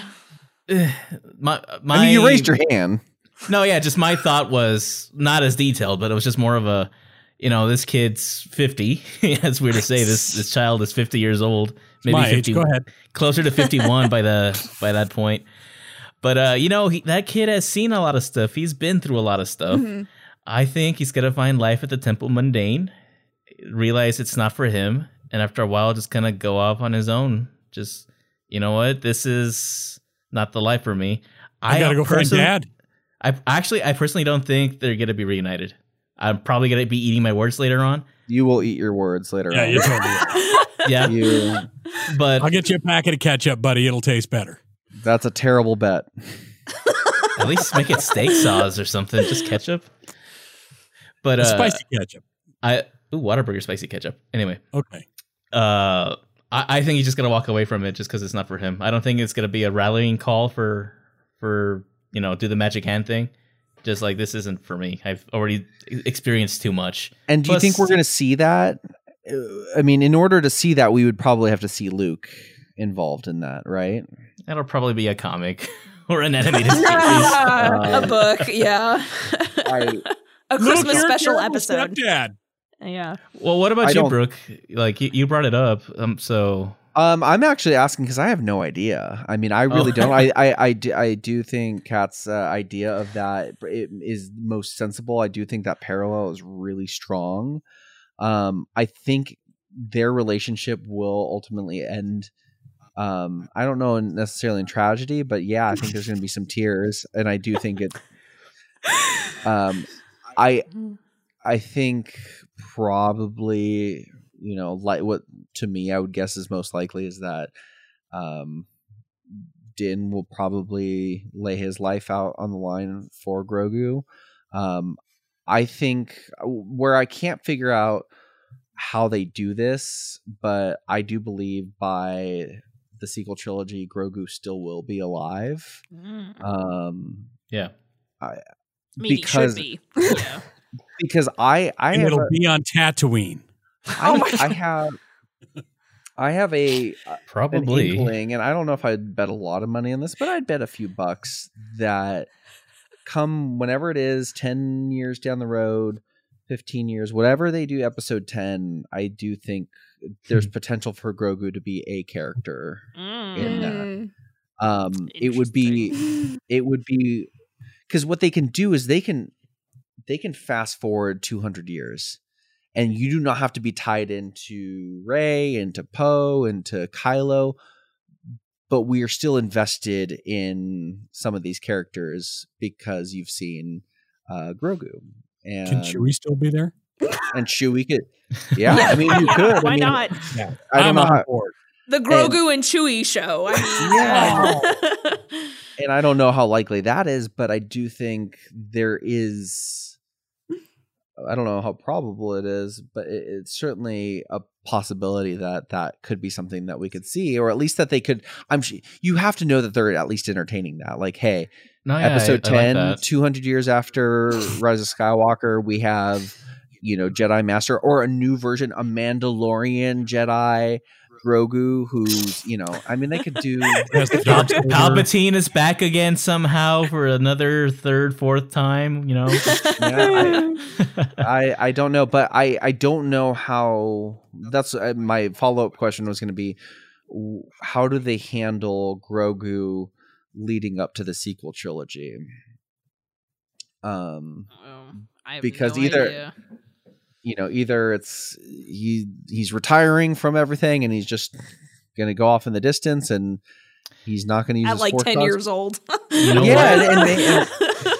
And maybe that's it. Maybe it's just like he and Din are just like, you know what, we're just going to go chill, at the end of all this. And he's not going to use his Force powers. He's not going to, he certainly doesn't want to be a hero and probably won't be one. Or what do they do? Egg. They put him in carbonite for 20 years, and he comes out after Rise of Skywalker. So he's still cute and adorable. Or he goes to or he gets sent. Maybe Thrawn takes him to the unknown region. I don't know. There's. Thrawn could come. I mean, once you introduce Thrawn, there's a lot of possibilities that get thrown out there. I would put money that that particular story is going to be a book. A Grogu focus book. That's where my money would be. I don't think we'll see any books on Grogu until Grogu is not right now. Not right now. Yeah, we got to get through the entire Mandalorian series before they are going to release Grogu. Oh, there is a Grogu book coming out next year. Or a Mandalorian original. The Mandalorian novel, yes. And it's I just don't think we're going to get a lot of interesting development in that. what I mean is, like, I think it'll be a book later on, because my only reservation with what Kat said about the whole parallel between Shmi and all that is that I think if they get reunited too quickly, the final moment of their separation will just kind of fall flat. I agree with that. Yeah. There has to be, if they do reunite, it has to be a long time after they separated. I think you could do it. I mean, if you could keep them separated for at least a season, the following season 4 might be early. Is it too early to be the cliffhanger of season 3? Is that too early? Yeah, for me it is. I don't know, considering the earliest that we're going to get season 3 is December of next year, and it might be even a little bit later than that. So by the time we actually feel it, we might be like, maybe not. Maybe we can accept the fact that the end of season 3, we could take him back. But I agree, probably narratively speaking, it would probably that's what I mean. Behoove him to bring him in season 4. I mean, they haven't said much about after doing anything for sure after season 4. So, Flip. Yeah, I think, and what would make it work for me at the end of season 3, if there was a time jump, if there is a significant amount of time between season 2 and 3, story wise. So like we see Jin with, like, it's been 7 years since he's seen Grogu. And then he comes back in some way, shape, or form at the end of season 3. I think that would be a really interesting thread, and I think it would feel a little bit more earned at that point, because while it hasn't been long for us, it's been a long time for him. I agree, and I think there is a good possibility that they will time jump at least a couple years. It's the best time to do it. Yeah. You get a proper conclusion to a story thread. So you get a time jump, and that would be the time. I'm just hoping you finally step away from the Jedi stuff and focus on the Mandalorian culture. Yeah, there's so many threads that were opened up there. Full force. Yeah, I think so.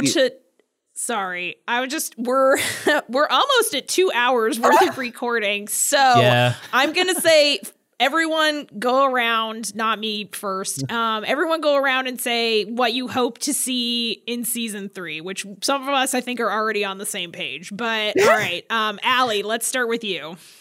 Obviously, as we just said, swinging around to that Mandalorian stuff. Obviously, I'm very excited for all of that.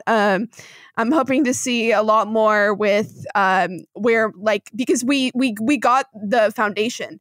A lot of this season did deal with that Jedi stuff, though. So we've got like only episodes like The Believer and The Hearist that were like our 2 really Mandalorian centric episodes. Like, obviously didn't got growth in the other episodes, but those were only like Mandalorian centric ones. So I'm excited to get more built on that. Obviously, I'm writing an article around this currently, but I'm hoping we get more around the Darksaber stuff. Whatever path they choose to go with all of that, I'm interested to see. And then other than that, that's my biggest things are just like, I'm excited to see where they go. Cause like, obviously I'm really, really into Mandalorian stuff. So I could talk forever about it, but like, we're not. So someone else go. Flip, what about you? The biggest thing that I'm excited for the potential for season 3 is I want, and I'm not sure if they'll go this way, but I'd love for season 3 to just be Jin fighting with the several different ideals of Mandalore, and they're talking about what is a true Mandalorian, and you have so many opportunities to talk about culture in Star Wars that we really haven't got a chance to talk about. Yeah. And I think just if they can take that thread, and while it could lead to a season with a little less action, I think it'd be so cool, and so it'd be purposeful world building in a part of the Star Wars lore that so many people find so interesting and has like a lot of love for it. I think it'd be really cool to just go ham and build that lore, build that. We can talk more about the Darksaber. And he's rebuilding a nation basically, and he's now the king of a culture he never really got to experience the proper way. And that that perspective is so interesting to me. Mm-hmm. And I hope Disney has the cojones to go full speed ahead on Please. Brooke, what about you? I mean, I agree with what you guys are saying, Flip. 100%. You know, the whole idea of battling. I think there's going to be that internal struggle for Mando, because he is going to undoubtedly be confronted by, you know, the Children of the Watch. You know, we are going to see them again. We probably will see the Armorer again, and she's going to be like, "What the hell are you doing?" Yeah. I need the Armorer to come back, yes. and that's going to be hard because we really liked her You're and fighting with our enemies. Yeah, Mhm. exactly. And so there's going to be that internal struggle. Wait, what are you holding? I think this third season does allow, because we know we're getting spin-offs, I think it allows a more focused season on the subject that we're talking about. And I think that's why it's great to have these spin-offs, so we don't have to try to like intermingle all of that. Yeah. So I get why they made point. this season the one where they could they needed that first season to be really focused.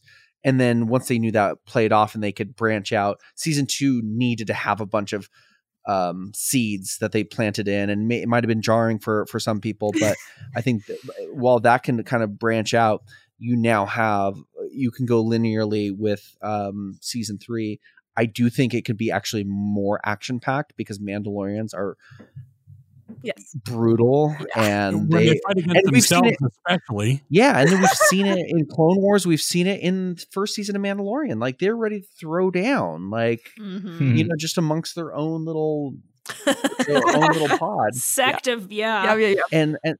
And so I think that's what I'm, you know, most excited for is just that is that internal struggle that he's in that sense of identity. We have to remember he is a clan of 2 still, and I don't know if that's going to change or not. I think we're going to see his separation from Grogu affect him too. I think he's going to make. So.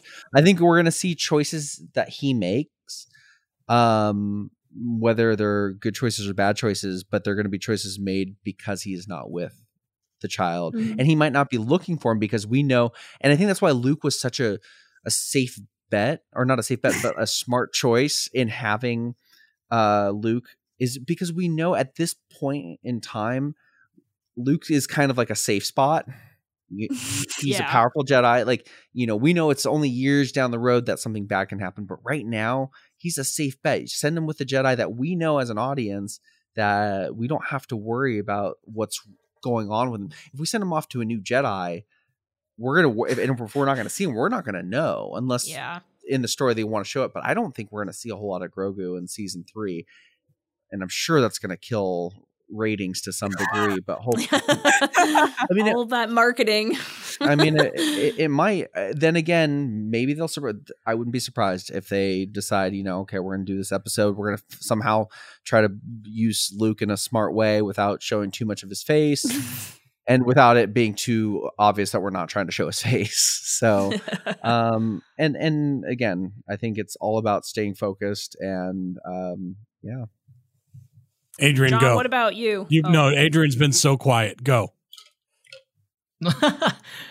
Some would say that's a good thing. No, Not just me. pretty much just echoing what everyone else is saying. Personally, I think it'd be amazing if we did get the Children of the Watch cult back in there claiming Mandalore, because, you know, one of their own has this Darksaber. But, you know, Mando himself isn't brainwashed anymore. You know, he's changed. His ideals are not going to line up with the Children of the Watch. Mm-hmm. This is the way, but this also could be the way. Yeah. Over here. Yeah. Yeah, so I think it'd be interesting to see that cult claiming, you know, rulership. Like, no, Mandalore is now ours. Then you got Bo's crowd. Like, no, no, you guys are weird. We're not going to stand for this. And then maybe even introduce other, you know, bits of Mandalorian culture, other tribes, Foundlings, other foundlings. That could be a huge component of season 3. Is what is the effect of having the, what is the ramifications of having the foundlings in that season. What do they look like? What is the structure of having them? Where are they kept? I mean, they've not really touched upon that, and they could just drop that like a ton of bricks on us. Yeah, man, I totally agree. Just really finally go into depth with everything they've been giving us the last two seasons for the most part. And if you're going to introduce or bring back more characters, like maybe Sabine if she's not in the Ahsoka show or what have you. This is the time to do it. That would make sense. Ursa, just bring in a bunch of Sabine. I think we'll see Ursa for sure. So if you're gonna do it, now's the time to do it. This is the way I think it'd be cool to do it. Yeah. If the Wren clan shows up, Allie might spontaneously I might die. John, what about you? I'm on board with everything everyone's saying, but I also absolutely crave, and we all deserve more Moff Gideon. Please. Yes. More Moff Gideon. Please. He needs to be in the background and like this Loki type of capacity, just sowing chaos for gremlin. Everyone else. He just needs to be wrecking stuff the whole time in the background, making stuff so much harder. Yes. He's going to escape New Republic prison. Oh, come on, yeah. And I think we might see, and maybe this is not season 3, but maybe go into season 4. I think we're going to see some more inklings of cloning and what that has to do with all of this. Yeah. Because really that's a whole nother topic that we're not even discussing at all. I know. And it was that was a huge part. That's actually one part of season 2 that I really liked, was that the M count. They are planting seeds as to why the Empire had Grogu. Yeah. And it was very... Sorry, go ahead. Oh, no. And obviously there's the assumption that, well, maybe it's to develop Snoke, and maybe that's true. And that would be awesome. And maybe it's something before that. But I don't be surprised if that all comes up, because Gideon's still alive. And if he's on screen... And he said, I got what I needed. You can have it. Yep. I just wanted his blood. I got it. Oh, poor little baby. Pretty sure. I mean, it'd be a safe bet that they're God, Grogu clones. Early Palpatine attempts or something, no? Grogu after clones. midnight. That'd be dope. But anyway, like Cat Ray said, we are way over time. Brooke, I lied to you when I said this would be 90 minutes max. It is not. So There's so much to talk about. Yeah. I just, on my podcast, we had like a 2.5-hour episode just talking about the finale, and I was like, oh man. You're like, how much more can I talk about it? How about 2 more hours? Yes. I'm sorry, where should I send my invoice? Send it to Cat Ray. No. Lula Pro. No, not to Lula Pro. It'll be $600. Okay, send it. We're not that kind of money podcast. You guys a deal. $600. In that case, send it to Washington D.C. Anyway, Allie, Brooke, Flip, thank you so much for joining us on this awesome episode. It was thank fun. you so much. It was so great points. to have you guys. Oh my gosh, it's great to hear your guys' opinions on everything. You're all wrong. Yeah. No, I'm wrong too. No. Yeah. But John, likewise, it was great having you on the show. Like again, that was, it's been a while, so very, very cool. Okay, so a lot of people to do this. So Allie, you mentioned you have your own podcast. Where can people listen to that? My podcast is called Knights of Wren, not Kylo Ren, Sabine Wren, WREN. Nice. You can find. I like you even more. You can find our RSS feed is Anchor, so just look us up on Anchor, and that will provide all of our platforms. Other than that, you can follow me on Twitter at Allie_M_Andrews, and I do art and other random stuff there. So follow me if you want. And thank you all so much for having me on. I loved it. Love you. Awesome. No, once again, thank you. It was fun, and again, a fresh voice that we sorely needed. So thank you again, Brooke. Yeah, you can find me at brookmunro.com, BROOKMUNRO. Otherwise, Instagram. I don't do much tweeting because, as you've heard earlier, but that's again at Brook Munro. On my website, I do have music for the films and podcasts and things like that I've written music for. So that's definitely worth checking out if you are into that kind of thing. And thank you for having me. I really appreciate it. And you should totally check out his music. I see this every time we talk about Brooke. Great stuff. Thank you. Flip. So I am I'm in a band called Flip and the Combined Effort. I just use it basically as my personal Twitter account. So we're everywhere at Flip and the CE, and that's the letter C and E. We're also on TikTok. We're starting to blow up on TikTok. And by blow up, I mean we have 75 followers. Good job. Moving up in the world. But yeah, everywhere the handle's the same. And we just put out a new song back in November. So go check it out. Cool. Also fantastic. John Boy. You can follow me on Twitter and Instagram at @JohnFred. And Allie, I just followed you. I saw that. I'm like, oh, yeah, she's an artist too? Sweet, I'm in. And on Facebook, John K. Frederick. And on the internet, on my radio station, I do a morning show in Eugene, Oregon, on 96kzel.com. You can listen live anytime. Cat Ray. You can find me living on Twitter all of the time and on Instagram some of the time at Cat Ray. And if you want to follow us for more Brain Slug goodness that's not Star Wars related, because I think we're moving away from Star Wars for a bit now that The Mandalorian's over. Theoretically, yeah. Theoretically on paper. You can do so on Twitter and Instagram at BrainSlugPod or our website, bluelabpro.com/BrainSlug. And if you want to yell at me for whatever reason, there are plenty you can choose from based on this episode. You can do so on Instagram at BlueLabPro. I also have a Twitter that I don't really plug anymore because my bio now actually says I'm not on here that much anymore. Follow me on Instagram because it's a swamp. I don't like it. So yeah, once again, everybody, thank you very much. Yes, thank you so much, guys and gals. Thank you. Yeah, we should do this again soon. So until next time, everybody have a safe holiday season. We'll be back next year. Woohoo! Stay safe, everyone. Happy holidays and Happy New Year. May the Force be with you. May the Force be with you. And also with you. Bye-bye. From Blue Lab Productions, thanks for listening to the Brain Slug Podcast. Edited and produced by Adrian Mesa with original music composed by Felipe Rosales and original art by Mitsu Overstreet. Please rate and review our show on Apple Podcast, Spotify, Google Play, or wherever you listen to your podcasts. All rights reserved.